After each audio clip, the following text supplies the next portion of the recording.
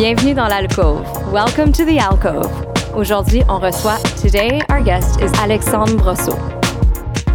You're essentially in the business of selling ideas. So tell us about Speakeasy. What is your business? What is it that you do?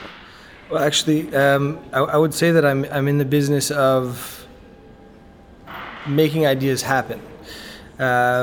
Because years ago, when I decided I wanted to sell ideas, I realized that the market for ideas was a difficult market, and that the value that people with money, that the markets place on ideas alone was not one that I found interesting. I also realized that if I was able to sell an idea, that I could potentially very quickly lose control of that idea, leaving it to someone else to make it happen. And if I was only bringing an idea,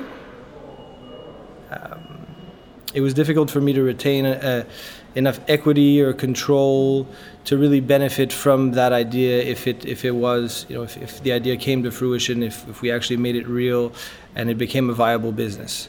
So for me, Speakeasy is a vehicle to make the ideas that I have and that I think are good happen, and to have a control over the creative process, to ensure that there's as little compromise as possible when it comes to making it happen.